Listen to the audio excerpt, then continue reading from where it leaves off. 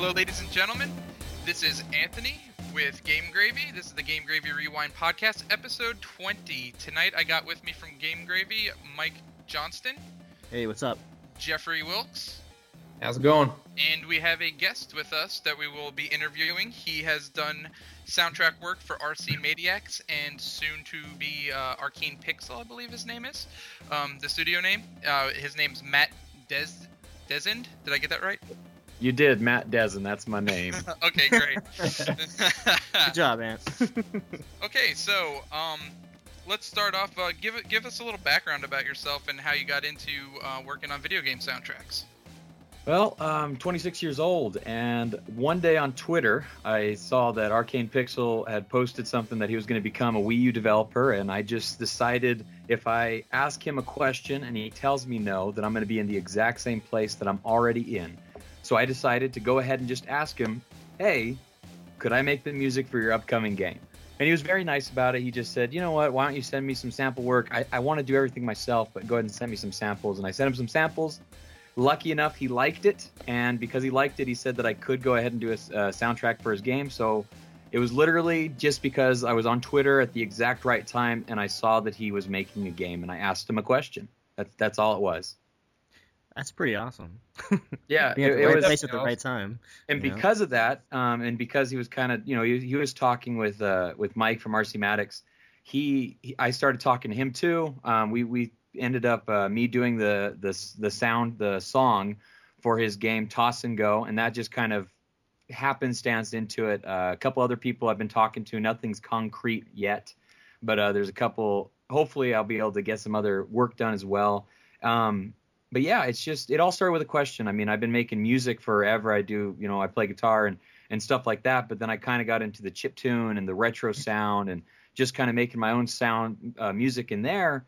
And one day I decided to ask him. So, video game wise, who's your inspirations? They go from all over the board when it comes to making the music that I'm making for like Tiny Galaxy. It definitely harkens a lot of Mario and Legend of Zelda and Mega Man and a ton of Castlevania. Castlevania music is super good. I mean, I love Castlevania. I'm a huge fan too. Yeah. I just got Castlevania Adventures for the Game Boy and I plugged it in, started playing it. And I'm like, once again, just amazing music. I mean, there's so much depth to it. And that's the one thing that I'm really trying hard to bring with my music, because when you're looking at a video game level, you're going to play that same level anywhere between 5, at the minimum, to maybe 20 minutes at the very longest when you play a video game level. And I want to do my best to make sure the song doesn't get repetitive, but it stays memorable. And that can be difficult because if you're falling back on a backbeat, you're always going to kind of hear that same simple backbeat in the background, and it can get very dry or very repetitive. So you have to use some sort of repetition, but you have to also do things to make sure that the song's moving forward, and Mega Man and Castlevania, those songs, I mean, eventually they do loop, but it's almost impossible to tell where they loop because they're just so engrossing. That kind of music just is the kind of stuff that I hope that I can kind of not necessarily sound like, because I want to make sure I have my own sound to it, but there are definitely songs I listen to. I'm like, I want to try to incorporate that in my music. You had sent me a link through Twitter, and I listened to a few of the tracks, and I definitely got a Castlevania vibe in it. But it has its own sound, and it was very good, and I enjoyed it. It's going to be fitting for the Tiny Galaxy game, and I can't wait to play the full version with the music in there and everything. If able, I'd love to send you a couple, or even if you take the songs that I sent you and you can throw them into this podcast and either put it on as the background or even a beginning and an ending, whatever you want to do. If you want to play 2 or 3 of them, go right ahead. Yeah, absolutely. We'll that'd put be awesome. ones on there. Yeah, for sure. Let me see which ones we haven't debuted yet, and let me pick 1 or 2 of them that you can actually debut on the podcast. That'd be awesome. That would be sweet. Absolutely. Yeah. Thank you. So you did say you had a couple of projects that may be coming up soon. Is there anything you can kind of hint at, or is everything kind of still in the bag? The one that it looks like it's definitely moving forward to is just somebody on Twitter called Unit DTH. He's making a very interesting, and I don't know how much I can say about it, but I don't think it'd do any damage if I just said a very interesting puzzle platforming-esque game. I think everything is a puzzle platforming game, so that's pretty wide, right? Like, I don't think I'll get, I'll get in trouble. Yeah. But that one's going to be really interesting, and I'm not going to spoil it, but it does have a really unique art style, and based on the art style, I'm trying to make some really unique music for it. That one I'll do a couple of songs for, and then the other one that's not concrete, I'm just doing some free music for just to help them out and stuff. But that's about it. So just those two couple of games that I'm doing besides the Tiny Galaxy, which is a full soundtrack. It's going to be a 10-song soundtrack, and one thing that and then the Toss and Go I did the one song for, obviously. Mm-hmm. But the soundtrack for Tiny Galaxy will be available to sell once the game comes out. That's awesome. Or available to buy, I guess I should say. Where are you going to sell that through? Like, not Bandcamp, because I think that's free, but like iTunes. iTunes and Google Play are my two things that I'm working on right now, so that I'll be able to, when he launches the game, it'll hopefully launch day and date. But, and I guess I can go ahead and announce this here, when the game comes out, I want to do a small print run with between probably 20 to 50 physical copies. That will cost a little bit more than buying it digitally, but I'm going to have a very nice soundbook, pamphlet, the CD. I'll have it signed. I'm going to make it just very, very special, and I'm going to sell that, but it's going to be a very, very low quantity, just because, one, I don't know if the demand will even be there, and two, it's just, kind of a thank you. I'll be doing some giveaways with it, and then I'll also be selling it as a special edition soundtrack. Very cool. That's awesome. Yeah. Well, since all of us here have musical backgrounds, in fact, we were all playing in a band together. Let's talk about music outside of video game world. What kind of what's your inspiration outside? I was gonna ask that too. So I've been playing guitar now for about 11 years, give or take. And I ran the spectrum from when I first started playing guitar, and I was in junior high, and I loved AC/DC, and then I grew up and realized AC/DC is not all that cool. They're okay. I graduated, let's put it that way. Same thing with Nirvana. I fell in love with Nirvana, and then I was like, okay, I'm not that depressed. And then I fell in love with a lot of like alternative bands. I fell in love with, it's hard to even name, or I don't know. It's hard to name some of the ones that really give me the most influence when I listen to their music. I mean, Mumford & Sons, I love, but I like to take a lot of music and turn it into more of a folk sound.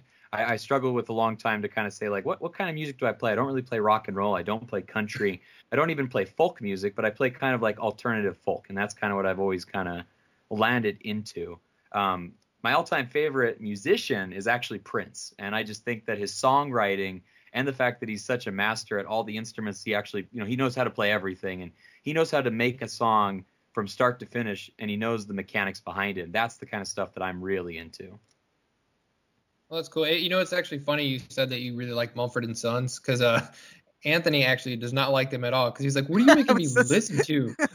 One time, like, I was letting him, like, dude, seriously listen to this band. They're really great. And he's just like, dude, I can't listen to that. There's, like, banjo and twang. And I'm like, oh, dude, it's really good. So you got to listen to the whole album. I mean, the whole album, absolutely. Start to finish, man. I'm sorry, man. I'm a city boy. I can't. You better not be craving some yellow card. Don't say yellow card. Hey, they cut me off, man. I'll never forgive them.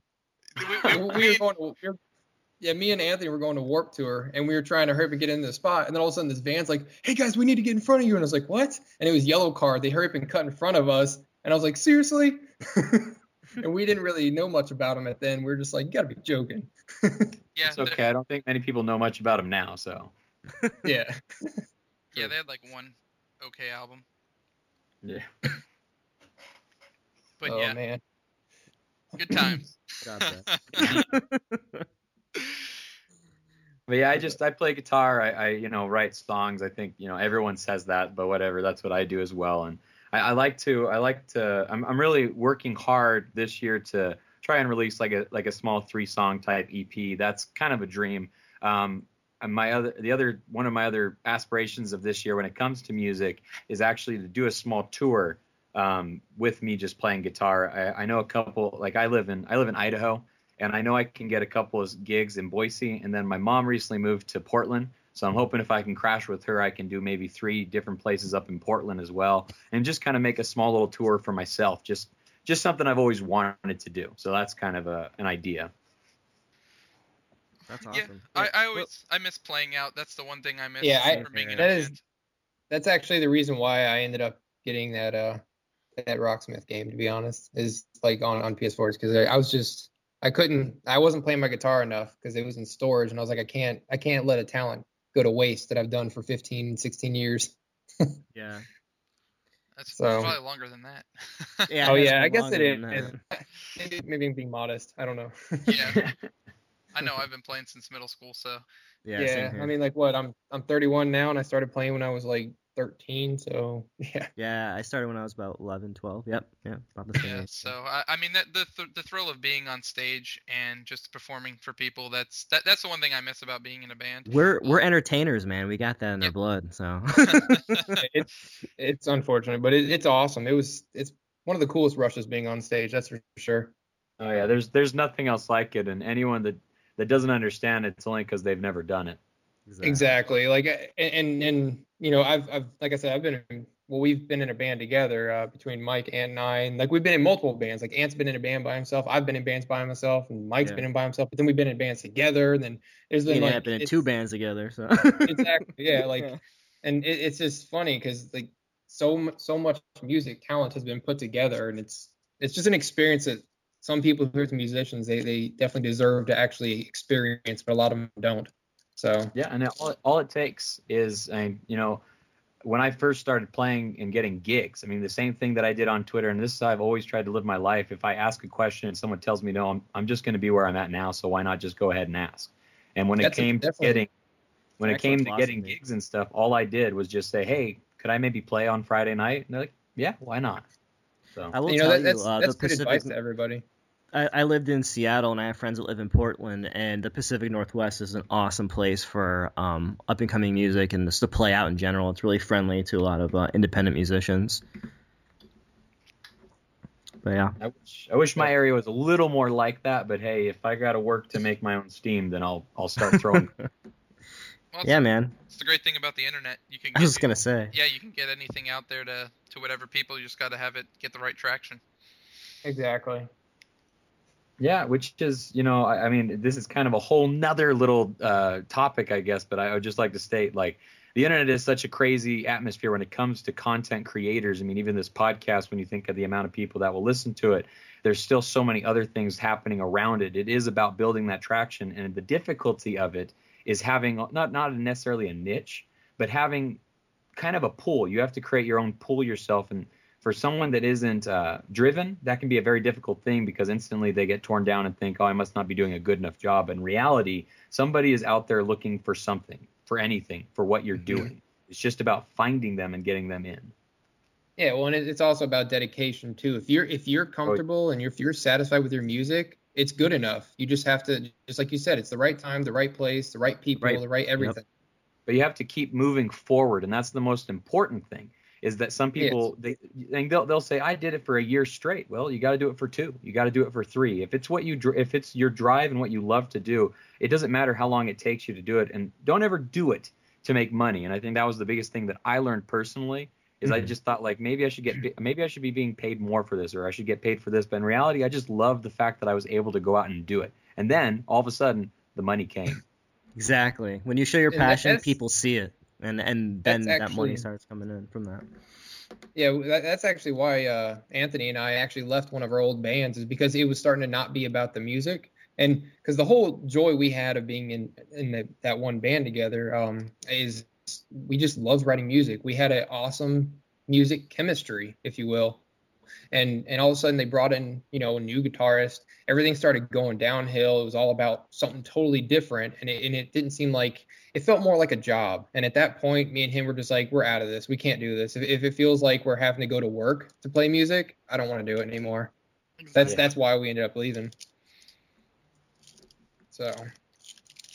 Is this music gravy or gamer gravy? Yeah, seriously. It's really easy for these guys to get off topic. hey, but we're talking about music tonight. This is that's true. It's very relevant. It is. I mean, on that note, do we want to get into like what we've been playing? We can talk about that since we're. I'm just gonna make one final say about about soundtracks real quick?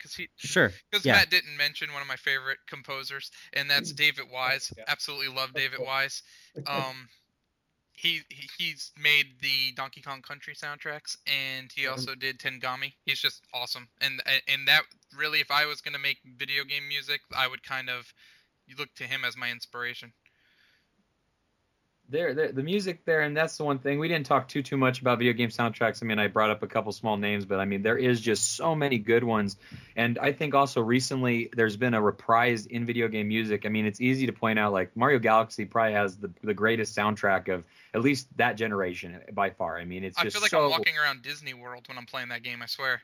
And it's just it makes you want to keep moving on, like besides like the gameplay or like the stage design or any of that. I mean, honestly, that music, if you sit there and just start working through those levels, it changes. But it's funny because you can almost see a change, and it's small at first, and then all of a sudden it becomes so big that if you go back to that first level, you remember where you came from and where you landed up. But besides the point, what I was trying to say is you can look at that, but then you look at like these indie games that are coming out, and the soundtracks are so good. Mm-hmm. And that's I think that it's easy to say, remember back in the day, it's easy to say that, but when it comes to independent games, which are really becoming more of a second party / third party type game, the word indie really needs to start dissipating. And these are just third party games. These are just second party games. But I mean, they really are doing the one thing that is most important and just doing it right the first time. And that's what they're worried about, Mm-hmm. But I have to put in my 2 cents really quick. One of my favorite ones recently that's the most memorable is Darren Korb and the soundtrack for Bastion. Oh, that was really unique and pretty awesome. I really like that type of music as well. It was also very progressive depending on what was going on as well. So so that's what was unique. Have you played Swords and Sorcery by chance? Yes. I haven't. That is a soundtrack that evolves while you play the game, and that's something that I really like about it a lot. It was very unique, definitely. Did you ever play Gianna Sisters? I played the demo. Did a demo come out for it, I think? I'm not sure. Oh, a while ago it did, before they released it. I think I played the demo, and I liked it. I did like how it went from da-da-da-da-da and then da-da-da-da-da. Yeah, like depending on which sister you played as, it would go from like a happy piano kind of music and then into like a punk rock kind of thing, and when you switched over, but it was the same track, which is cool. It progressively changed in just like the background. So I was like, that's actually a pretty unique idea. I think that's kind of what Mario Maker is going for too. When you change the aesthetic of it, it changes the music, the style, because each one of those has a different style for their generation, which will be cool to hear some of those tracks just kind of change like that. Kondo's amazing. That guy makes some amazing music. Oh yeah. There's no doubt about it. There's so many memorable tracks in Mario and Zelda. Does he do any other Nintendo franchises, or is that basically what he sticks to? I think he sticks to those, but like most of the people at Nintendo, I'm pretty sure he has like a music supervisor credit on almost every other game. He probably dabbles in it like Miyamoto. Yeah. I think they basically use Miyamoto to just basically give the thumbs up on all their titles before they release them. At this point, he probably kind of walks in there with sunglasses, looks around and says, okay, and then walks out. It's like just the rock star of the group. Exactly. I don't know. He actually seems like somebody that would just be like walk past something, see like a little project someone's working on, and be like, move out of the way, let me play that. Yeah. But I bet you that's like Splatoon. Like someone was probably walking by seeing these guys messing around with Splatoon, like, what the is that? Right. Oh, I can't wait for that game. But yeah, so let's go ahead and start talking about what we've been playing. Who wants to start? I might as well start since we were talking about music at first. Since I actually ended up recently picking up Rocksmith 2014 for the PlayStation 4. I originally had the one for the Xbox 360 when it first released. It's just Rocksmith, and my biggest complaint was there was an audio lag, a latency issue. So, and I'm one of those ones. I use HDMI for video. I mean, who doesn't, right? So, they required you to use analog, like connections. They like the old Rocksmith wanted you to use the red, white, and yellow or component because for some reason, if you use HDMI, there's going to be like 1 to 2 second lag on your playing. And to be quite honest, it makes sense without the data traveling through the cable. Yeah, but it's just that right there. Obviously, as a musician, and timing is everything. So Absolutely. that was my biggest gripe about the game, and I kind of just stopped playing it. I was like, eh. And so, but then I read up on this one. It went on sale. I ended up picking it up, and I've actually been having a blast with it. Been able to pick up my guitar again and having a lot of good time. They totally upgraded the latency issues since PS4 and Xbox One. Everything, they're all just HDMI anyway. So there's little to no lag. The only way you might get a lag is if you don't have an external like receiver. Like say if you have a surround receiver and everything else, usually you're fine. But if you plug it directly into your TV, chances are there might be just a minor lag, but they prefer you to use like headphones, like out of your controller, or use optical cable out to an external source, which either option's fine. I guess every experience depends, and it really depends on the type of TV you have, because if your TV is not like one of the newer TVs that have the game modes or the high, I guess the high picture mode types, the lag might still be there. So it just really depends on how new your equipment is with playing the game. But anyway, the gameplay is a lot better, more fluid. It's pretty much the same old coat of paint, but there's so many improvements they've added, and I commend them for that. And I actually they have good songs.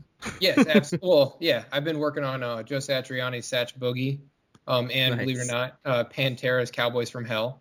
So all right. Cool. I have to get some heavy in there. But it's cool because on day one of release, when it released, there's like over 450 songs already available for DLC to download.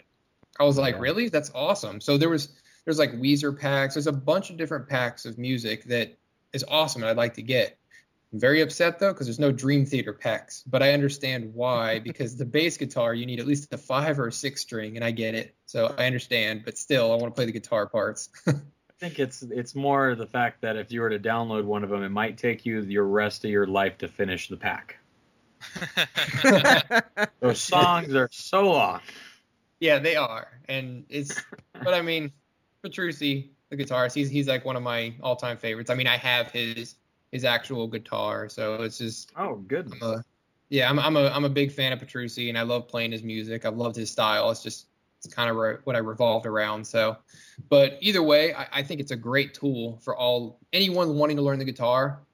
I highly recommend picking this up because I can guarantee you, if you stick with it and you're not one to be a quitter, you will actually learn how to play guitar. It walks you through everything. And if you're having trouble on string skipping or fretboard memorization or anything, it has games, like little cool, quirky little arcade games that just help you with that. And like there's one game that I totally wrecked and went through the whole thing because I know my chords pretty well. It's called Return to the House of Chord Dead. So it's like you have this guitar and you're going around like a first person mode type thing, and it's on rails. Crazy. Yeah, it's like House of the Dead, but it's on rails, and it's like you're supposed to save this girl that got captured, and every time a zombie pops up or something, it has a different chord on there. So like F5, you gotta play that, or C, so you play it, and that's how you can kill the zombies. And then you get bosses where you have to do different ones at different times, and they'll spawn. It's really cool, and it definitely helps you learn the chords without having to think twice. So I definitely think Go ahead. The Rocksmith songs are actually like real notes. It's not like Guitar Hero, right? Like, oh no, you're actually legitimately playing all the notes in the song. Yeah, and that's the thing too, is if you're a beginner, you can start it off at the easy setting, and it can actually, it has a smart system. Like me, I don't want to go from playing a couple of notes here and there to adding more. So I actually automatically put it to 100% difficulty because I want to learn all the notes, because that's just what I do. And if I have to slow down the song to get a solo down right, I'll slow down the song so I can perfect it. But what's awesome is it has a learning nature. So if you're playing it and you're a beginner and it works with you, and you can actually categorize the songs from difficulty too, so from easiest to hardest. So you can learn the easier ones first, of course, and you could choose a different path too if you want to do bass, or if you want to do rhythm, or if you're sketchy, you want to do lead. So and every one of them you choose has different. It's a different experience no matter which one you choose, which is awesome. So you get to see both, like all three sides of of the main string playing and on stage, and it's really fun. And I like how it learns how you play. So you're playing, and it'll actually start increasing the difficulty in the song if you're doing really well. And it does that on purpose to try to keep your attention and to make sure you can pick it up and learn all the notes, within a timely manner without jeopardizing your frustration. It's really cool.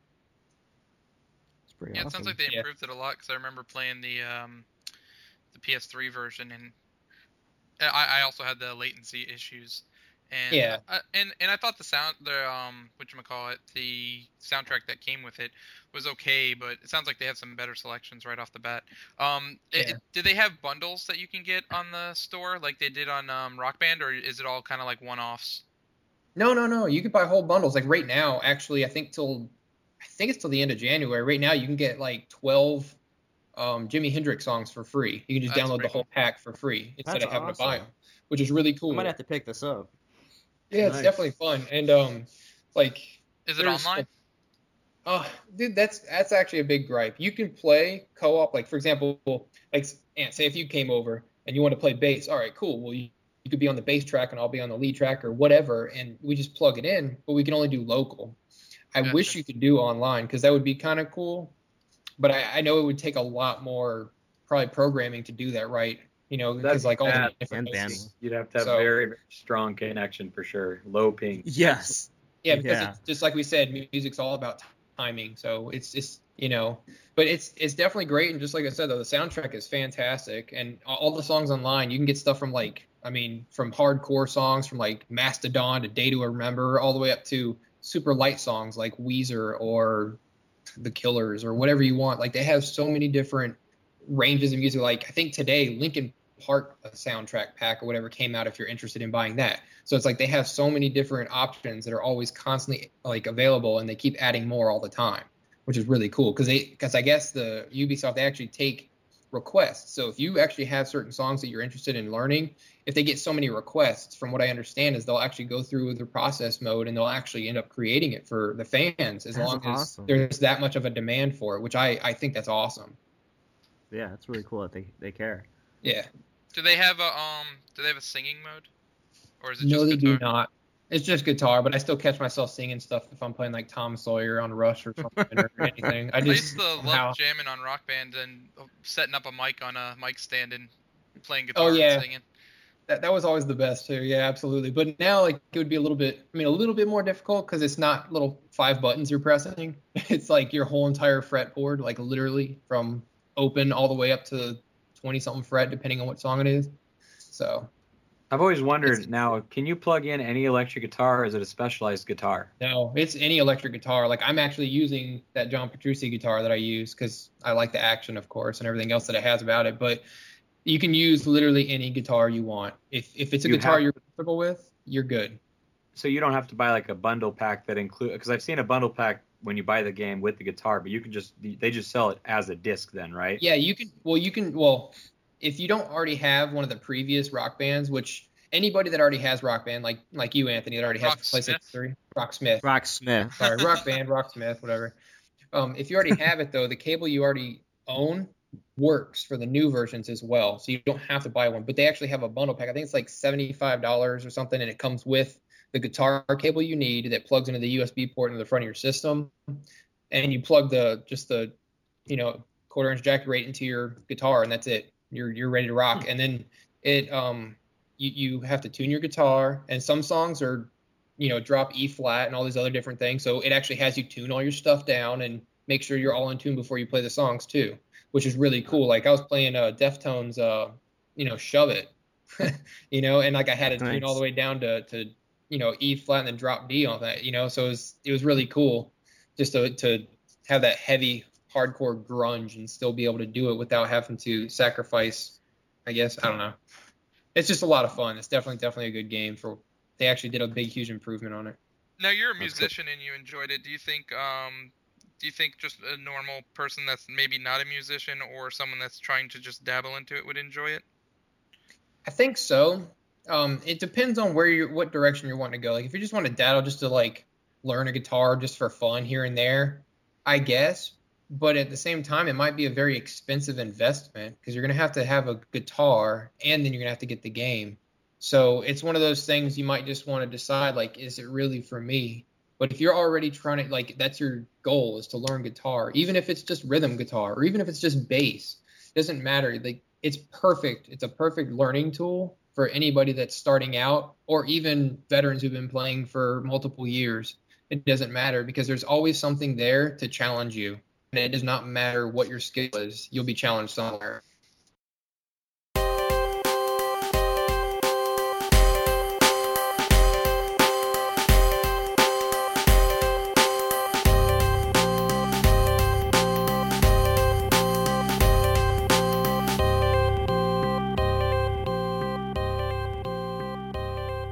Okay, so what I've been playing this week has mostly been my 3DS. I was out in the wild, away from all civilization, which is very upsetting. Roughing it. Yeah, roughing it. I got some kind of like oak rash or something like that. It was ridiculous. So I tell you, I belong in the city, but I told you which trees to stay away from, bro. Well, Don't using the wipe. How to wipe my rear end. But anyways, yeah. So while I was out there, I had a chance to sit down with my 3DS, and I logged in about 12 hours into Fantasy Life. And now I know we've talked about Fantasy Life on the podcast before when we had Holly guest from whatchamacallit, Infendo. And I'm gonna sound like a little like a broken record here, but yeah. So I'm still in the first area, and it's a huge game. There is just so much stuff to do in this game. It's ridiculous. Now, it is the game that I've actually been wanting Nintendo to make. I mean, Level 5 made it, Nintendo published it. But ever since I've been playing Animal Crossing, I'm a huge fan of Animal Crossing. I've always wanted them to expand the series to add elements of adventure to it, where you can, like, kind of, you know, give purpose to the world you're in besides just decorating. And it's very small in the Animal Crossing element in this game. You do have a house, you can decorate it, but it's not really it's nothing really too much where they make that the point of the game. The point of the game really is to learn your craft or your skill. So you can choose one of 12 lights is what they call them in the game, and you have 4 fighting classes, and then you have 8 I would say crafting classes. The 4 fighting classes is you have a paladin, you have a merc, you have a wizard, and an archer or a ranger, I believe it's called. So you can learn all the different skills and you can switch at any time. The main reason for switching is because you gain perks as you level up each life. But once you've learned what's the word I'm looking for? Once you've learned the skill of the life, you always have it. So once you learn how to shoot a bow and arrow, you always have it no matter what class you are. Once you've learned, That's cool. Yeah, so once you've learned, like, once you've mastered the wizardry, and you learn, like, your lightning spell or your fire spell, you have that. So then you can move on to crafting.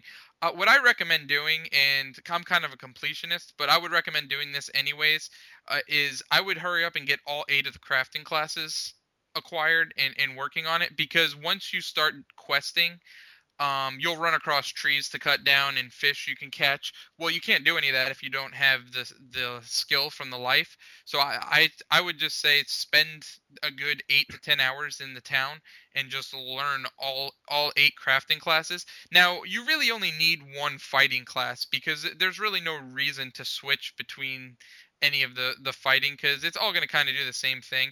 I usually prefer to be an archer so I could kind of hang back and pick people off from a distance. Not really the tank kind of guy, but yeah. So you basically when you're playing as the archer character, you can learn you can use your sneak ability. So if you hold down B, you crouch and you can kind of sneak around. You can level that up as well, but it takes hit point or special like SP away when you're doing it. But you can sneak up on the enemies, shoot them from a distance, and you can kill them before they even get close to you. So again, that's like the class that I recommend for likes to play as a distance character to use, but you can easily play as the paladin or the merc, and you can just run up and do hack and slash. One of the cool things I thought is you can get a pet in the game, and then you can bring him around to fight with you. So I have like a little dog, and he runs around, and he'll go out there and fight enemies with me while we're out there. Well, you had to go Earthbound route, didn't you? Oh, of course I have to go Earthbound route. But I named him Bauer, so he's a jerk in real life, in the game, Nice. like he is, like my dog Like is your in real life. dog? Yep, exactly. So You just that whole conversation, I absolutely loved how geeky it was about that game, but you really isolated the main reason why I just can't get into RPGs all that well. And even though this one is so enticing, and I plan on probably picking it up just because I'm a glutton for games that I know I'll never finish, but I picked up like Bravely Default, and I started and I played an hour into it, and then I got to this point, and I looked at my wife one night and I said, if I continue this journey, then my life is just going to disappear for the next 80 hours. And I slowly closed the DS, I put it away, and I never touched it again. I literally have put 12 hours into this game, and I've maybe done 4 story quests. Like Exactly. That's ridiculous. To me. That is Oh, ridiculous. goodness. It sounds so much fun, but there's so much there. That scares me. I want to That's pick it up almost to play it, anything. but that scares me. Like I'm a completionist too, and I don't have that time. Mike, this is the selling feature for you. It has online co-op. We can play this game online co-op. That would be cool. But how I many? mean, I Up to do 4 travel. or up to only so- 2? I believe it's 3. 3 people can play online co-op. I want to say, Oh snap! There we go. but I Yeah. haven't had a chance to experience any of the online yet because I don't have anyone to play with. Does it say if it's online co-op for like the main story, or is it specialized co-op missions? I believe you can do the main story, and I want to say once you connect in the world, you can. I see. I don't know how it works with the host character, but I was reading up on it, and I haven't done this yet. I haven't played it online yet, so this is all from what I've read. And I read you can basically go anywhere in the world in the person's world that you join in at any time. As long as That's kind of cool. their gate, quote unquote, is open, similar to like an Animal Crossing type thing, you think? It might actually throw you in the same world because it's kind of weird. So on the touch screen, you have different options on there. So you have your quests menu, you have your menu, and then you have a thing that says connect. So you click on the connect, then you enter it. It brings up your friends list, and you have to add the friends that you want to be able to connect with. So it's the mode that you turn on when you start playing the game is called ally mode, and then you turn it on and you're always constantly online. So I don't know if the ally mode, if you both have it on, if it puts you into like one concurrent world. I see what you're saying. So like it would automatically add you in regardless. Yeah, like Yeah. I would basically it puts our worlds on top of each other, and we just play the game. Does that make sense? Yeah, Yeah, that'd no, be it pretty does. interesting if they actually pull that off. It's like kind of, MMORPG territory where like you're doing your own thing, but you're in this continuous world that everyone shares.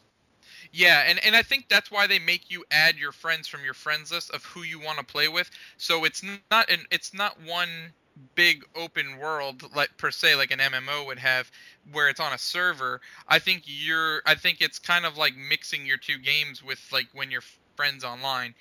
That way it's only friend orientated.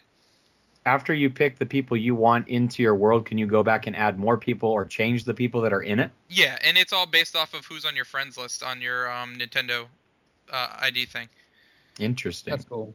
Yeah, so I will report back on the online mode as soon as someone buys the game. Mike, Jeff. Yeah, I'll get it.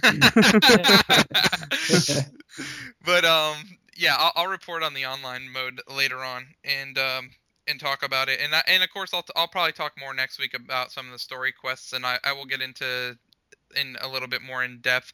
I know most of it. There's this it's kind of weird because like you have 3 kinds of quests. You have quests that have to do with your life. Then you have quests that have to do with people in the town. So you'll just have random NPCs that'll have like little like talk bubbles above their head. You go and talk to them, and then they'll give you a quest to go do for them. Now you can collect 30 of those, so I just found as many as possible, and then I just kind of take care of them as I'm doing my questing, because a lot of it's just like gather and bring back quests, like give me 5 mushrooms or 5 pieces of mutton. So you kind of like you just kind of like collect the stuff as you go, and then you can bring it back to them. Then the third kind of quest is quests, and that's kind of the story quests, and it comes from like your companion's a butterfly. It kind of reminds me of Navi in a way, like the way Link and Navi are. It reminds me of that, because your character and the butterfly, your character don't speak, but the butterfly does all the talking for you. So it kind of has the whole like Ocarina of Time element when it comes to that. But the quest you do for the butterfly, they basically like she kind of like, or he, I think it's a girl, but it points you in the like in the story direction. So it's like, hey, why don't you go check out what's over here, and then it gives you like bliss points when you complete that quest. Now the bliss points can be used to like kind of like level up your character in different ways. Like one of them will give you more storage, another will give you a bigger bag to carry stuff, one gives you the ability to own 2 pets, another one gives you the ability to do horseback riding, so then you can travel faster. So it's stuff like that, and that's all like progresses as you go through the game with the bliss points, and that kind of keeps you on the straight and narrow of a linear story. Whereas the other stuff, you'll be out there forever if you're just trying to level up your life and level up and complete the quests for the NPCs. Right. It definitely seems like it's a big game, and there's a lot into it. It's amazing how much they fit in these little 3DS games. Cartridges. Yeah. Yeah.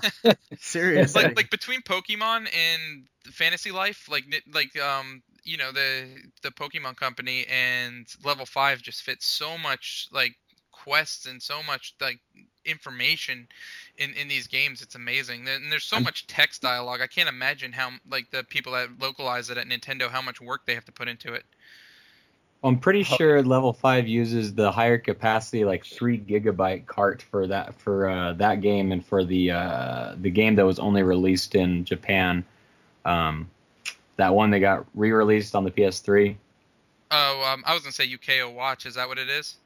No, not well, it might have been Yukio Watch 2, but I'm talking about the one that was for the PS3 that everyone went gaga over. Ni no Kuni? Yeah, Ni no Kuni, the 3DS version, I believe, was on a higher capacity cartridge as well. I didn't even know they had a 3DS version. That's amazing. Yeah, they did. It was only in Japan though. It was, yeah, they gave you a spell book with it. It was like as thick as a strategy guide. It was a spell book, because the whole point is when you're doing spells, you had to use the touchscreen on it, but there was like a book of spells. Once again, I love these ideas for RPGs, but they're so life consuming. Yeah, they really are. Yeah. But yeah. 12-year-old me really wants to play through all this. Yeah. Mine, I kind of had a Nintendo break, and played a little bit of, I opened up my Call of Duty Advanced Warfare game, and I've been playing a bunch of that, as well as Shadows of Mordor, which, it sucked me in, because I've been reading Lord of the Rings, and I watched all the Hobbit movies over break, and watching the Lord of the Rings again, and yeah, it was really fun. So I'm having a blast with those games.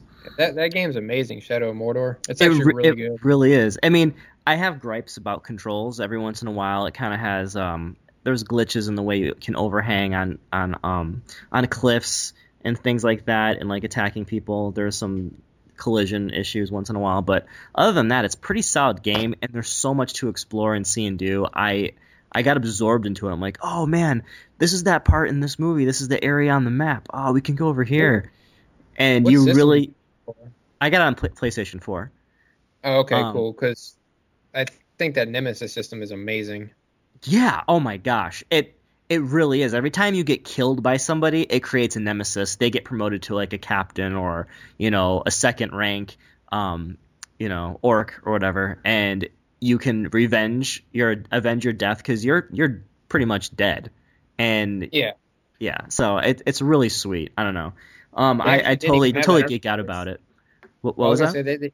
They didn't even have those. They actually didn't put that in the PS3 and Xbox 360 versions. It does not have the Nemesis system. Yeah, because it couldn't handle it, because it's a constant thinking Like It's a learning like a thing. monarchy. It's a monarchy. That's exactly what it is. Because if a low rank nobody grunt kills you, they end up killing somebody else and moving on up. But then when you see it, like, how are you still alive? That's what happened to me. You very rarely hear. Yeah, you very rarely hear the same dialogue. So it's absolutely incredible how it's put together and how well it was pulled off. I just love how the chain of events. Sorry, go ahead. I was just saying, so an orc kills you, do you become a new character? Are you starting a new character that you're avenging your past character, or are you the same character? You're the same character, but you're already murdered in battle, so you're a wraith.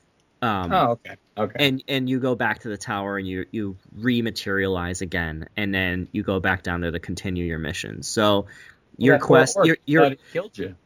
I forget, one of the evil dudes, I have to look it up, but one of the evil dudes killed you and then cursed you, so you can't actually rest. And it happened to one other person, and you're trying to discover who he is because he's helping you out as well. The game looks awesome, and I haven't played it, but the Nemesis system does look just very, very cool. It's super cool. The way the chain of events unfold, like the other day, I saw some humans that were being enslaved, and I was like, you know what, I'm going to free those guys. There's only like 3 or 4 orcs down there. I could take them. And then I did, and then this one guy, this orc, was hiding under the bridge next to it, and he came out. He's like, I've been looking for you. And it was one of the captain guards of the orcs, who was an archer or something. He wound up engaging me in battle, and I wound up defeating him, and then it was crazy because prior to that, though, he killed me. And he did say, hey, how are you still alive? This is crazy. And he killed one of my other nemesis to rank up higher. So he was like a top-level captain. So he was actually way harder than he was the first time. But I wound up killing him and then getting a whole bunch of experience. But it's crazy how one event from freeing those slaves, after I freed him, he found me. And then the next chain of events just happened organically from walking through that area. And I don't know. It's a really cool system and game. You definitely have to have some time to play it, but it's not too bad because I played in smaller spurts and I'm still able to experience a lot. You know what's funny is they go on if you, for example, like we have each other on our friends lists, and if I'm playing the game and you're playing the game, so say what's his name, Orc Rock the Hater or whatever you want to call it because they have weird names. If he kills me and then you're playing your game, he'll come in and he's like, I also killed your friend, and he'll like actually talk about it, and he'll say he killed me. Wow. Yeah, and then you can kind of avenge my death while you're also trying to go through your thing. So it's a really cool mix how they actually try to incorporate your friends list experience along with your own. So I had really no idea. Like that. Yeah, definitely. It's a lot better than you think it is. There's more to it. Well, I'm loving it, so I'm going to continue to keep playing that one. But that's all I've been playing recently. So what have you been playing, Matt? So I've been playing, believe it or not, a game from 2011, but it is still football season, and the playoffs are well into action. So I figured, why not pick up some Madden football for the 3DS? It's like that's the oddest system to choose too. I know. I have no problem with it, but cool. It's very odd. But at the beginning of the at the football season, I actually finally got Madden 13 for the Wii U, and I dug that. And I enjoyed playing it. And I went, I played with my team, went to Super Bowl, blah blah blah, all that stuff. Then I got bored and I was like, I want to play some more Madden, but I don't want to play it on the same thing I've already played. And I was like, I wonder if I can find Madden football. How much does it cost for a 3DS? And I was told that it's a pretty rare game. It was a low print quality or print run, and the value kind of stayed up on it. So I was looking around for it, and it turns out online it goes for $50-$60, which I'm not spending. Wow. And luckily, somebody local was looking to sell that Super Mario Brothers 2 for the 3DS and Yoshi DS. And I was able to talk them down to $25 for all 3 games. That's pretty good. I was pretty happy with that. So I've been playing Madden for the 3DS. It's a pretty cool game, not gonna lie. There's a lot of bad ideas, but there's a lot of good ideas. The game looks great, and if you want to see, honestly, one of the best 3DS games, it's this game. I mean, the icons actually pop out, which is you very rarely see. The stadiums, like when they do the camera that goes like from the top of the stadium to the bottom of the stadium, it's bizarre because it looks like this really long football field. I mean, I was super impressed with the 3D, and I play with 3D on pretty often. With this one, though, I have to turn the 3D effect to like the very minute amount because it is so strong it gives me a headache. Which no 3DS game's ever done that when it comes to the 3D effect. There's a lot of gripes in this game, though, but I mean, like, season mode is not a real season mode. It's more like a arcade tournament mode where you start at the top of a list and work your way down to the bottom of a list. It's not like really a ladder match. Yeah, like ladder matches. There's nothing that feels like it's a season. It just feels like you're playing exhibition match after exhibition match that finally leads up to a big exhibition match. There's nothing special about it. Are there the announcing pass really interference calls? You say what? I said, are there bad pass interference calls? I'm from Detroit. So. Sorry. The penalty system is actually pretty bad. It was turned off by default when I got the game, and I don't know if that was because the prior owner had it turned off or if it comes like that, but it was turned off by default for me. I turned it on and just put everything at 50% basically.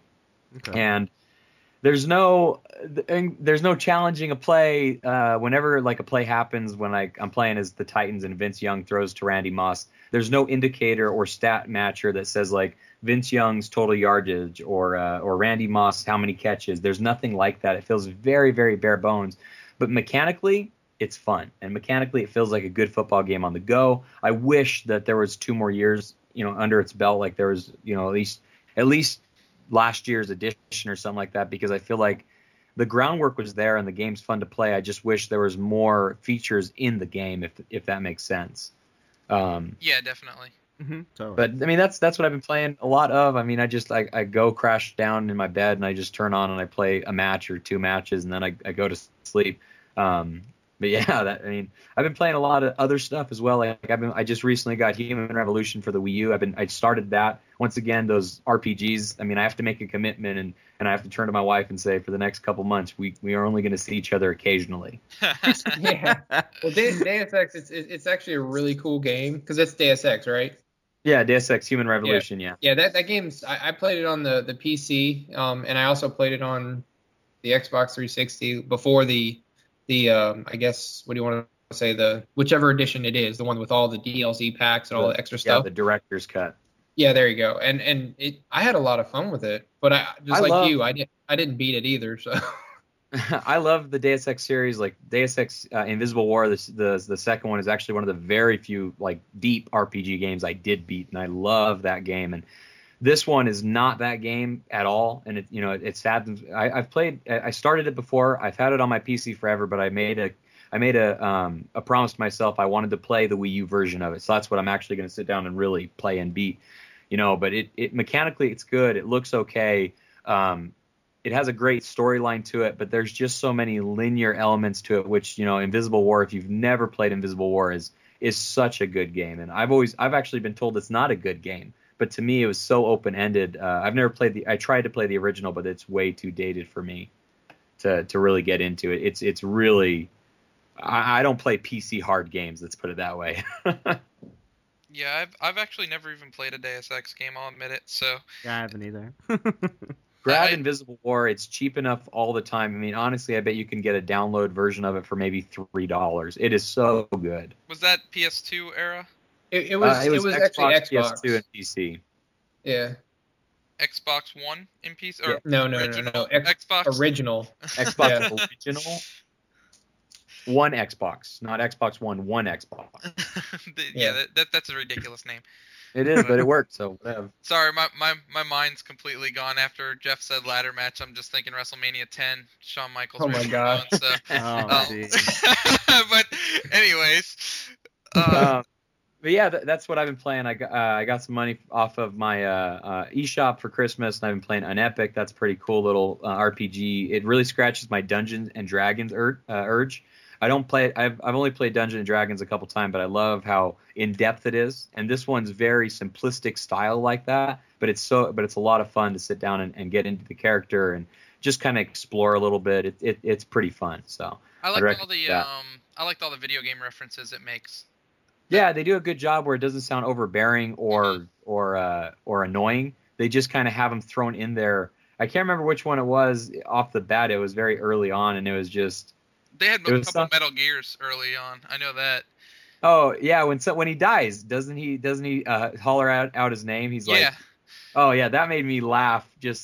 I chuckled. My wife's like, "What are you laughing?" I'm like, "You wouldn't understand." Snake. Yeah, he killed a snake. That's what it was. Oh my gosh, it was great. I loved that. And then I got a PS4 recently. I actually have a funny story if you want to hear it about my PS4. Let's hear it. Yeah, I scored it. Go ahead. I got it for $130. What? That's a really The good disc drive is broken. And I didn't worry about the disc drive being broken though, because I bought PS Plus, and I'm only going to download games on it. Is basically what I'm going to use it for. I guess that's, you know what? There's nothing wrong with that, because you can actually go out and buy a 2 terabyte, 2.5 millimeter drive or whatever it is drive, and just put it in there and have a huge drive and just get all your games digitally. You're good to go. Well, and I already, with the PS Plus, I mean, it costs what, $50 a year, which is whatever. Yeah. But I'm in this thing about $180 total from start to finish, and by the end of this year, I'm sure in free games alone, I'll have over like $200 to $300 in free games just off of PS Plus. So Most Well, definitely. yeah, without having to buy anything, hands down. Because even you Exactly. can get games. Yeah, so Yeah. that's good. Did you happen to get your PS4 before or while they're giving away Plants vs Zombies? I did not. I got it in December, so I just got Injustice was the first one that I got. They were giving it away in December. It was like a 1-day only deal. I missed it. Yeah, EA was giving it away for the PlayStation's 20th anniversary. Experience. yeah. It was their experience on a Saturday. got I it actually after missed the it too. experience. Oh, I got it. Yeah. Yeah, I got Only it. because I of got it, Anthony. that was Only worth it. because of Anthony. You're welcome, Mike. Yeah, thanks, Ant. I got my Sure. PS4 after the PlayStation experience was already over, actually, so I wouldn't have got it anyway. Gotcha. I've heard enough of Michael bitching at me Yeah. that I don't remind him of free games and deals. So like Yeah, I man. called him and I'm like, dude, wake up and go get this game now. By the way, and I Mike, did. Yep. by the way, just letting you know, D4 is free on Xbox One right now. I Just- got it. I got it. Okay. Just didn't know if I you needed also- reminding. I also got the Best Buy Unhinged or Unplugged or something, whatever. Unlocked. They're unlocked. There you go. Something like, yeah, that's right. And for $30. Yeah, and who told you about that? You did. Yeah. But yeah, my plan with my PS4 is just literally live off the PS Plus, so I'm pretty excited about that. And if there's a game that's worth that I need bad enough, then I don't mind buying it digitally. I'm against digital games for the most part, unless they're specifically made as a digital game. I prefer buying physical just because I like having my collection, and I like having the ability, if I don't know, I lose my job and foreclose my house, I can sell them, I guess. I don't know. It's just a security blanket, I guess. But But yeah, I got a $130 PlayStation 4 that I'm just living off PlayStation Plus. Yeah, you can. It's a good deal. They give away enough stuff on there. They really It's- do. I almost whenever they release an indie game on PS4, it's like I almost don't even buy them anymore because I know that they're going to be free the next month or the following month. So Yeah. I hate looking at it that way because I like to support indies, but it's on the PS4. It's like they're not giving away any retail games until Injustice they gave away, but that's the only retail game they've given away on the PS4 so far. So Yeah, but I suspect, just like they did with the PS3, as soon as the PS4 hits that good 2-year, it's 2 years old, we're going to start seeing retail games just because it's going to add that extra amount of value to it, Yeah, I don't know why they haven't given Killzone away yet. I mean, they'll make their money back from selling the expansions. Because I don't know if people would download it for free. I mean, maybe that's why. Well, why wouldn't they download it for free? The joke is that it's not a good game. Oh, I know it's an awful game, but I would play it. I would download it and play it online at least. I guess, but yeah, I mean, I do think that retail games are just right down the corner. I mean, it won't. There's enough. They've been. Have you noticed recently that games have been dropping price way quicker than they used to? Yeah. I've actually, about midway through the 360 PS3 era, I stopped buying games new for any system that's not Nintendo because Nintendo games hold their value. I will not buy a game on release day that's on PS3 or PlayStation. The reason too is mainly just because you want to get inside the conversation right away, or at least be with people that are playing it at the same time as you. But for the most part, if the games have a decent tail to it, and within 2 to 3 months they drop it by $20, I know. there's no reason to buy it new. There's no reason to buy it. day one. It's like Call of Duty. It released in November, and it went down to $40 at GameStop for like almost till the end of the year, and Dude, it was $40. Assassin's Creed Unity that dropped from 60 to 30 on Amazon. How? Yeah, it's crazy. Absolutely, it is. It's a crazy. It's ridiculous to me that they were even getting $30 for that PS4. I know. 4 updates later. Yeah. Any update where they say that they fixed over 120 something bugs, to me that means your game should not have came out. Yeah. Back in my day, the games came out when they were working. Yes, exactly. Oh man. Yeah. But yeah, so that's what we've all been playing. So we'll go into a couple of little news segments. News was pretty light over the Christmas holiday and the New Year's holiday, but this week we've already kicked off into some good news. Jeff posted an article earlier today about Destiny. You want to go ahead and talk a little bit about that? Oh yeah. I mean, Bungie's always trying to find a way to keep its fans happy, because a lot of people, they jump on, they're hardcore, they're diehard fans with the game and the series, which I like the game, but I lost interest in the grind. It got me out. But they keep on trying to add in things to bring people back in and keep everyone reinterested. So they threw in a little vague tweet, earlier saying that, we have a legendary token that will be awaiting you at the later this week. We'll let you know when to check the postmaster.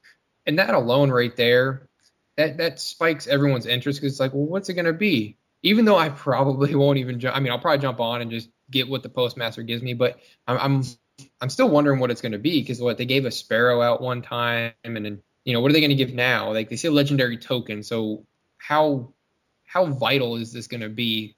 But they say they said it's small, but it's definitely something worth getting, I guess. So, we won't know until probably later this week. I guess they're going to announce more about it coming soon, though. Yeah, the game's already pretty different from when we first started playing it, and they're constantly updating it, making it better here and there.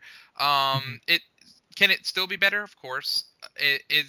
No game's perfect, but they're definitely doing a good job with it.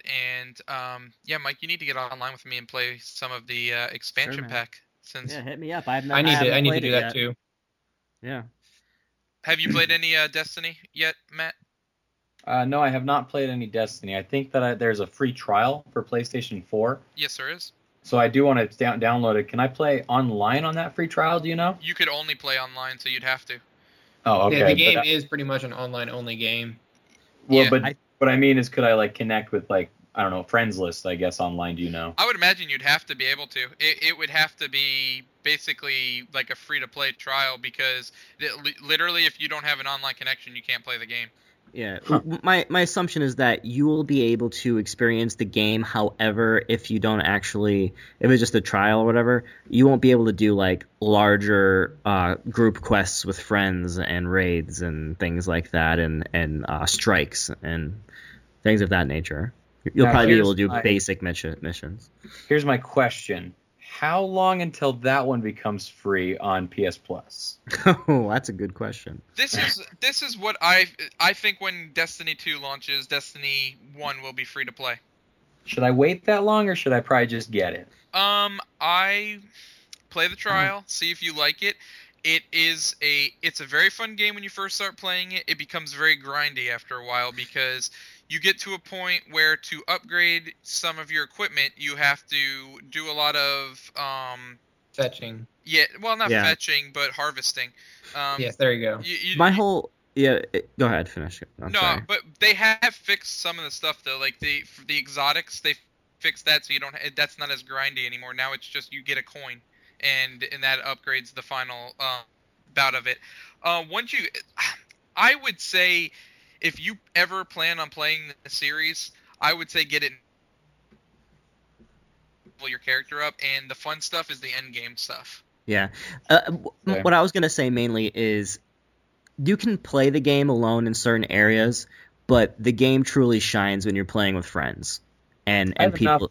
I know enough people that are playing it online that I have thought about getting it, that's the one thing that does stink about getting, my PS4 the way it is, because I do have to buy it digitally and I will have to pay full price, where I know I could get it for, $30 a used copy or something from somebody local in my town. So, I do have a hard time paying $60 for something just because I have to get it digitally, and that's my own little gripe. But at the same merit, I think I do want to try the free trial. I need to get it downloading at least so that I don't have to worry about when I do want to play it, and then I can kind of see. Yeah, I mean, do you like online shooters? I do, but I don't like dying out, every other time. So it's that tough piece. It's like I guess kind of think of it as a semi open world Halo. Think of it kind of like that. It's kind of like it's similar to that, just a lot more co-op experience is available. I think it's all co-op personally. I mean, the whole thing. Like I ran around at the beginning while I was waiting for people to like play with to get it, and you can start playing like the first 2 quests, but once you start getting into it, like I think quest 4 or 5, it starts to get to the point where it's like this is not fun unless you're playing with a couple other people. Because it gets really hard to the point where you're like, this sucks. Yeah, it's never fun being by yourself in that game because the world's kind of really big. It's really big. And then at least if you're with a group of 2 people, if one of you dies, you can be resurrected. Whereas if you're by yourself, you kind of have to head back to the next the previous checkpoint and then get back to where you were at. So. And the thing is the classes in the game, they kind of complement each other. So if you can get a nice diverse group of different classes, then that helps the game experience as well.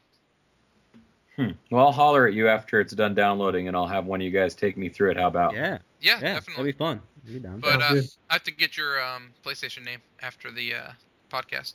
Yeah, sounds good. Then another piece of news from today was Nintendo announced a collector's edition for one of their games. I'm actually just going to keep quiet because I have inappropriate words. Yeah, so they made a collector's edition for North America's release of The Legend of Zelda Majora's Mask 3D. The collector's edition only comes with a statue or a figurine, so that's really all the collector's edition is, but it's a really cool figurine, and it's of Skull Kid. I'm very excited about it. I'm less excited that it's not coming to Best Buy and it's exclusive to Fry's, GameStop, and Amazon, but I will still try my hardest to get one. Yeah, I mean, you'll probably get one. Having said that it only comes with a Skull Kid figurine, they should have at least thrown in at least the steel box case, just kind of like they did over in the Europe. I want the soundtrack. Oh, and the soundtrack, yeah. Who doesn't want to sell the soundtrack? But I mean, I like it, and I think it's priced perfect. $10, extra. I mean, $10 definitely isn't a bad deal. For sure. $50 is literally the most fair collector's edition for almost anything I've ever seen. I mean, I can't argue with that. I might get an extra one just to hold it to sell later on when they run out. Oh, you're such a jerk. At $50, you definitely could. I'm going to pre-order 12. I expect pre-orders on eBay to go up to about, well, you always have to inflate just a little bit, add the 1, carry the 0, $500. Yeah. I've seen somebody, literally, I seen it was on eBay or Amazon, someone was selling the Toon Link amiibo for $800 already. Are you serious? Oh my gosh. Their pre-order for it? Yeah. It's sad that we live in this age of digital scalpers like that. I mean, it really is going to damn the ability to sell these kinds of things, not necessarily for the companies because they kind of don't care. Obviously, it's not their concern, but there's legit people that just want to have it. I mean, I wanted it, I did, but there was nothing I could do about it. My town didn't get any because we're just too small for that kind of niche character, and then getting it online is not possible. Do you have a local game place, like a GameStop or anything local? My GameStop carried a Link, Mario, not Donkey Kong, he's not out yet, but Link, Mario, Peach, and Kirby. You can pre-order a bunch of them. Well, that's the problem is I didn't realize that my GameStop wasn't going to carry anything yet. Honestly, it's not just your GameStop. I'm going to be 100% all of honest. them. Yeah, because I'm an assistant manager at one, and we get nothing in. We only get what was pre-ordered. That's Do you want to hear pretty much- something else that's funny? We were all managers at GameStop as well. Yeah, That's a true story. true You should start story. a band or something. I know, right? Oh man. But But, yeah, it's so true. I see what you're saying, and now I guess I've kind of learned a lesson that if there's something that I did order the Little Mac Amiibo pre-order. I mean, I just did it right away, and the next few, the Mega Man, Sonic, and Ike, I'm gonna just pre-order them and not look back. Me too. Yeah, I already did Yeah, that. I honestly, I think you should pre-order them now because they come out February 1st. So make haste. Yeah, that's true. Shit, yeah. Just throwing that out there. I'm gonna read my little quick snippet of news before I forget. For those people that enjoy the variety of news, that's not just Nintendo.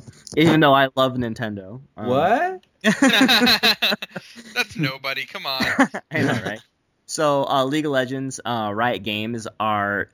So apparently, if you don't play League of Legends, which a lot of people do, but if you don't, there are a lot of jerks that play League of Legends, and they're what you call elitists. And if you don't play the game like they do, they flame you out, yell at you, and harass you. So what Riot Games is doing, they tried punishing people. Punishing people doesn't work well, so now they're doing the opposite. They're rewarding people. So people of 2014, the whole year, that were actually nice players and helped people out and didn't have any bans, warnings, flags, or complaints from people are going to be getting some sort of special reward or incentive.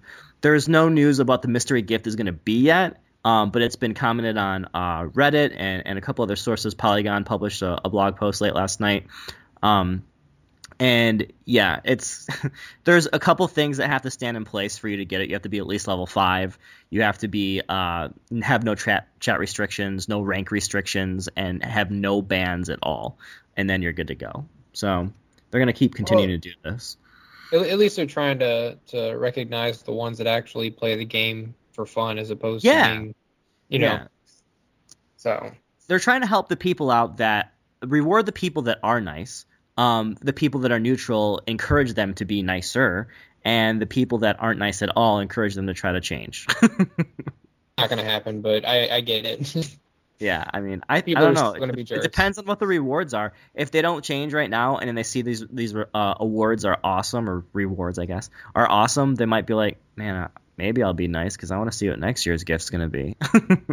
It'd be awesome if the nice people turned into the digital scalpers and sold it to the jerks. I for a lot know, of money. yes, That that would be karma right there. That's what you call that. Yeah. Yeah, I'm Digital getting card. mad that there's people already selling their Ambassador new 3DS in Europe. I'm like, why would you sell that? If Nintendo gave that to me, I would never sell that. Yeah, because They're they're not extremely being- limited, right? They're not giving them to them, right? They're just offering it to them to buy it, right? Yeah, Buy it early. Yeah. Yeah. Yeah, buy it early. I thought the same thing. I looked at that and I was like, how could, like, there's certain things that you should appreciate as a gamer, especially if you're a Club Nintendo member. Like, I thought these people were, like, I don't know, they cared or something. I don't Like know. platinum members, I think. You have to at least be a platinum member, I think. I'm to be sure a you part have to be at least platinum, which is just, I don't know. You know, I guess money, the green is just a little bit too strong. of- Yeah. yeah. If Nintendo gave me one, I would never give that thing up Oh, same here. Oh no. I don't even Until think the- I would open it. until the new Yeah. 3DS 2 Super Edition. No, came out. it'd be the new Nintendo 3DSu. Yeah, basically. Till whenever because the one thing I've learned about Nintendo handheld systems that if you're an early adapter, you're gonna get screwed. Oh, yeah. There's nothing that's going to take advantage of the new 3DS. It's literally just to hold in your hand and say, you know what? I like these guys. Mhm. Except for The Xenoblade Amiibos. Chronicles. Which we have no idea if we'll even get it. I mean, the game sold, it was demanded and GameStop sold it, and now it's being, people sell it for $90 online. I would hate to say it, but there's a small chance that doesn't come out in America. I would be super will. sad. I'm not gonna It has rebuy it. I to. already bought it on the Wii and I still own it. So, but I And would you Yeah. still haven't get seen it. Xenoblade Chronicles X. That game looks Oh, so yeah. good. Now that, I guess, you know what? It would make little sense not to release it for the 3D. I don't know, but how well is it going to sell? It's a very, who knows? Well, the thing is RPGs sell very well on the 3DS. So Very true, and there's a big enough demand, or there's a big enough system install base that even if it only touched 2%, I mean, it's still looking at 800,000 users buying it. I mean, that's a huge amount for a low amount of people picking it up. And it's probably not that hard to port it from the Wii to the 3DS. It'd be interesting to see that, because would you prefer to have something like a Mario Galaxy HD collection on the Wii U, or would you rather have a Mario Galaxy type game put onto the 3DS? You're asking the wrong person. I would. Yeah. Anytime you ask me if I would rather something on a console or a handheld, it's console all day. See, and I'm almost the opposite. I would like it on a handheld personally. I would too. Would that not be amazing to see Mario Galaxy on a handheld? I mean, 3D Land was cool and all, but would it not be cool to see Mario Galaxy with 3D Worlds graphics? See, that's the thing, is which one's it easier to port to? Like you're saying, I'm just asking from that sense of, if they're gonna port Wii games, do you want to see Wii games on the 3DS or Wii games on the Wii U? I'd rather see it on the 3DS, because the Wii U. I mean, go ahead. The Wii U already plays them technically. Yeah, that's what I'm saying. So I'm like, but it doesn't look as nice as if it was an HD remake. You're absolutely correct. But if you asked me, would I rather have Majora's Mask on the 3DS or on the Wii U? I'm taking the Wii U. It's a tough one. I mean, where do you put? That's the nice thing about having the Nintendo back catalog, is they literally can kind of almost pick and choose where they want to put what they want to put. I mean, Wind Waker on the Wii U, awesome idea. Wind Waker on the 3DS still would have been a good idea. Yeah. It's hard to really. They get to pick and choose. Like, I don't think either one of them is the wrong choice. I mean, from a small standpoint, you could only almost argue that putting it on the Wii U is a bad choice because of the low install base compared to the 3DS. But the same merit, people are going to want to see it, like you, on the bigger console. My whole thing is it's kind of weird, because even with most RPGs and stuff, I just prefer playing longer games on a console, because I hate sitting there staring down at my 3DS for hours upon hours. Are you staring at your gamepad while you're saying this? No, I'm staring at my computer, actually. My PlayStation TV. But jeez. Anyway. But it's just yes, there are games that I stare down at the gamepad and play, and I'll even play a lot of games off screen. But those are when you're in the bathroom. Of course, that is the greatest invention. You never have to stop gaming. I could poop and play, or I could sit there and play out in the living room. I'm telling you, the gamepad is just genius. But 10 times out of 10, there's not even a thought that ever crosses in my mind that says it'd be better on a handheld system. It's always, to me, I'd rather have it on the console. I know. I do what you do, kind of like when I wind down, I kind of hop in bed with my 3DS and start playing a game and then pass out, or I play it while I'm traveling or at the airport. Do it. What? I said hop in bed and make some sweet love to it. Yeah. Hey, I love my 3DS. Hey, I agree with you, and that's kind of the same way that I see it. I mean, I've been very much more a handheld gamer basically my whole life. I mean, I've owned every Nintendo console, obviously, but I'd buy every Nintendo, handheld, and then I honestly almost support them more than I do the console, just because it is so much easier to take that on the go and sit down and play a game. And I think that that the game and the quality has become so much better that there is no separation necessarily between this is the console game, this is the handheld game. I mean, Nintendo cares about their consoles to such the extent that it's just a game. It's a good game. Yeah, I mean, I could definitely see that with games like the Luigi's Mansion Dark Moon, Kid Icarus Uprising. I mean, there's a good selection of games on the 3DS that just feel like full console experiences, and yep. I agree with you. There's the line has really been blurred between what's a handheld and what's a console game, and it's funny because the handheld market, I don't know what the market is, but it seems like Sony just can't hit it. No, and I think that honestly, it's very simple. It's Pokemon and it's Mario. I mean, I think that they've lost their appeal, sadly, in a mainstream console market. And I think, as someone that cares about Mario games, it stinks to admit it. But at the same merit, if you're going to give a kid a handheld gaming console and you know that there's Pokemon, you grew up, you loved it, I mean, Pokemon is just so good for a kid's RPG. and an adult RPG. I mean, I'm not just. I still play Pokemon. No, Me I too. do too. I just bought Pogo Pokemon Man. Silver, Gold, and Yellow because I found them, and more than likely I'm going to replay them. I mean, That's awesome. at least one of them, maybe not all three. Yeah. Yeah. But yeah, I mean, yeah, I agree, and it's Sony's. They tried with the Vita. I literally, if I bought a Vita right now, I would probably have about 100 games that I could play on it because of the PlayStation Plus subscription. Oh Yeah. yeah. But I could really care less to buy a Vita. You see, and I didn't really care to buy one either. Luckily, I got some free computers from my work. I put a hard drive in them, booted them up, and traded one of those computers for a laptop, which then I traded for a PlayStation 3, which I then traded for a Vita. That's just smart. Right? Man, that's Well, That's a lot of barter trading. system. That's a big, Oh yeah, The I'm only- a barter. Yeah, the only reason why I got one is because I actually got one brand new because they didn't even want it. I think I paid like $120 for it, brand new. Wow. And so I was like, sure, why not? So and I've enjoyed it. There's a couple good games on it, and like right now, like today, you get Duke Nukem for free. I'll take it. Yeah, already downloading. Yep, I thought you were gonna say. Then you up of games and you realized why not. No. But here's the thing. It is the last Sony thing, not the Sony experience. I want to say Sony's E3 conference. They didn't show off any new Vita games, and I'm like, if Sony doesn't care about the Vita, why the hell would I care about it? They actually showed off one. Oh, They showed come off on, one. one game? You really think I'm gonna go out and buy a system when you're showing me one new game?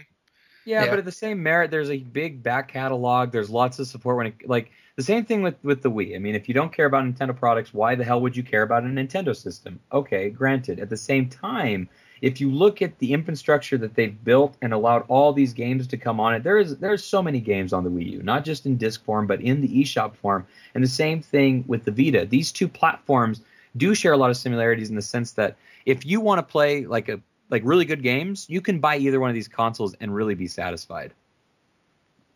Yeah, but at least with the Wii U, is at least I know about once a month I'm going to get a AAA game from Nintendo, whereas Sony's not even giving me that on the Vita. Yeah, and I agree with that. Mm-hmm.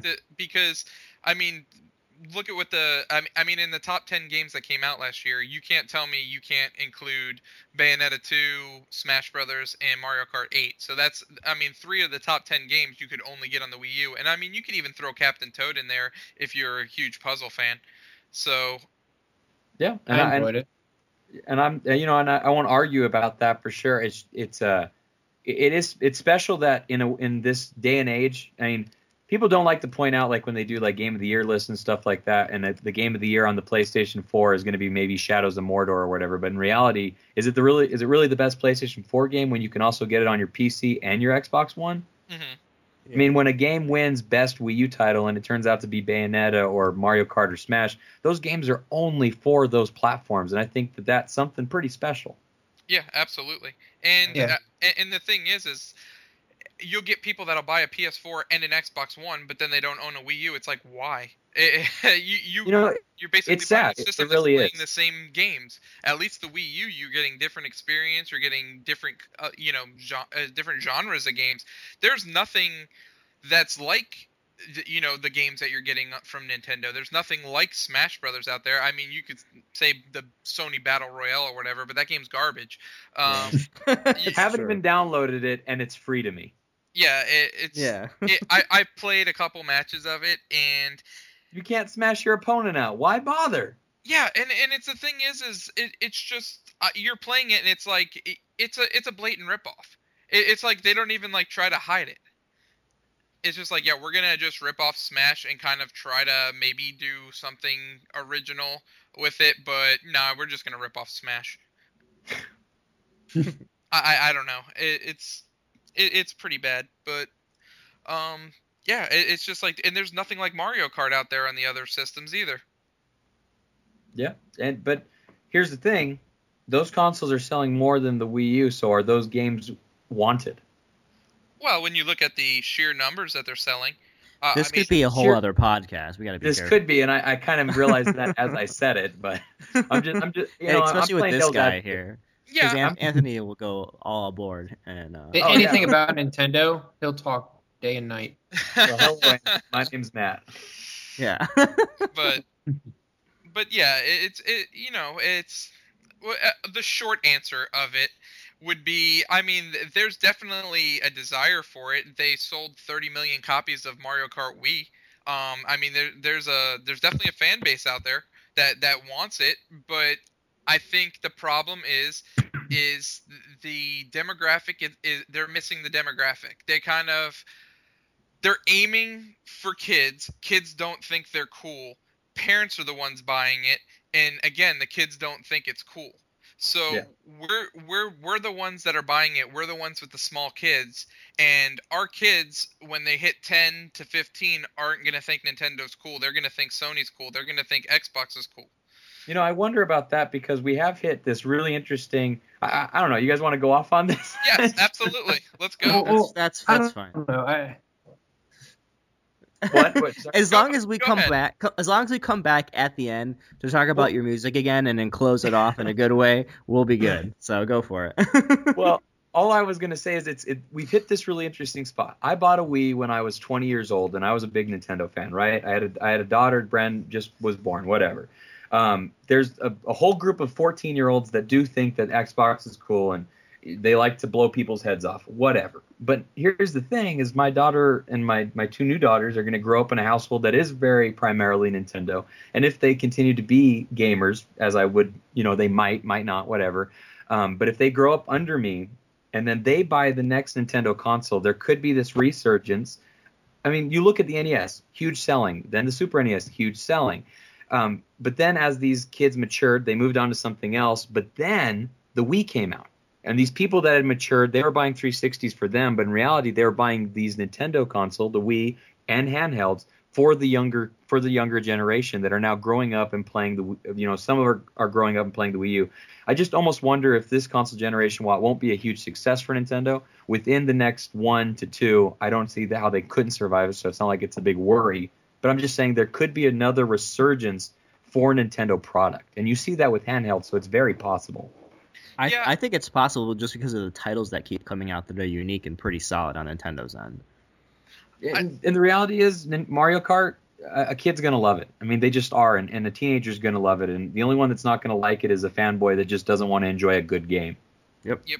I agree. I mean, that's it. The one thing, I mean, with the whole demographic, and it's just not being the cool thing, and I just I really don't like the way the video game industry is going, where there's yearly annual released games. All those yearly annually released games have season passes. So, if you look at, for instance, Call of Duty, I know if I buy Call of Duty, I'm $110 in the hole, at least. And then if I want to continue playing Call of Duty after that year, the next year when the next Call of Duty comes out, I'm another $110 in the hole. So basically, over the course of a system, I'm actually spending more money on Call of Duty than I am the actual system when I bought it when it first came out. And Oh yeah. It can't sustain itself like that. I was gonna go on and buy the new WWE 2K15 game, but I realized there was this digital bundle pack that was actually $80. I'm like, you know what? I'm just not gonna buy this. I want the complete game, and I'm not spending $80 on this game. I mean, if I'm gonna buy it, just sell it to me at the price where you released it at. Yeah, it's not that good. I rented it on GameFly. They still haven't been able to get back to No Mercy good. Oh, they'll never get back to No Mercy good. I don't know why either. What is Aki even making nowadays? Oh, have you played Day of Reckoning though for the GameCube? Yeah, Day of Reckoning was actually not bad.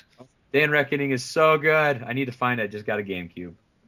I think I might have a copy of Day of Reckoning. I don't know, but I might have a copy of it laying. Knowing you probably do. But So good. So good. It was very good. Yeah, No Mercy was really good. And then I know Aki went on to work with EA, and they made the Def Jam Vendetta and Def Jam Fight for New York games. But after that, they disappeared. Yeah, they've gone away. Fire Pro Wrestling is also. Yeah. I said probably because they were embarrassed of those games. No, well, But no, they're good mechanically. the Yeah, Def Jam mechanically. games were good, and they sold. Yeah. But, I think the first one did. I don't think the second one had as good a success. yeah, well, they turned it more into a fighting game and less of a wrestling game by Yeah. the second one. And then the third one wasn't even Aki. It was EA Chicago or something like that, and that game was just awful. Yeah. Maybe that's the one I'm remembering. Def Jam Icon? Yeah. Yeah, that's the one. It was awful. That game's a big steaming pile. Yeah. A big jabroni. Yes. So anyway, that's I guess we'll segue back onto his music thing to close out, maybe. Yes, Yeah. so as Matt announced this evening, he will be releasing a limited quantity of physical copies of his stuff, so go buy that. And that'll be for Tiny Galaxy from Arcane Pixel. And make sure, does he have a release date for that yet? So I'm pretty sure I can state this because nothing's concrete. It's not within the next 2. It may be in the next 3 to 4 months. I know he's shooting to get it out quicker or sooner than it is later. Okay. Okay. So I know that I mean, he's very close to being finished with it. Me and him, we have pretty regular talks, and he sends me some good demo builds of it, and it's getting more and more complete as time goes on. I don't think he wants to give a date out just because he wants the game to be good when it comes out. He doesn't want to patch it like Call of Duty or something. Yeah. Sure. Yeah. Well, I've played he sent me a couple demo builds, and I've had a chance to play it, and I had a lot of fun playing it, and it's a really good game. I'll kind of talk about it a little bit and kind of sell the game for him. It's basically if you took a 2D platformer and mixed it with Mario Galaxy. So you're running around spheres or orbs or planets, whatever you want to call them, and you have to jump from orb to orb. There's different like traps and stuff that can kill you, like spikes that are floating by and stuff. And I believe you have to collect 3 stars. Is that what it is? Yeah, you collect 3 stars, then a portal opens, and that brings you on to the next stage. Yeah. So from the first demo build I played, which was probably August of last year, he has sent me a couple other ones, and the art style, I know he had an artist help him touch some stuff up, and it looks phenomenal. Like it's like night and day from what he's worked on there. I still have an issue with when the screen like turns, I still get like a little bit of a dizziness, but the game's really fun. And somebody mentioned that to him recently, and I know that he's taking. I'm almost positive he's taking it into consideration about it. It does add a little.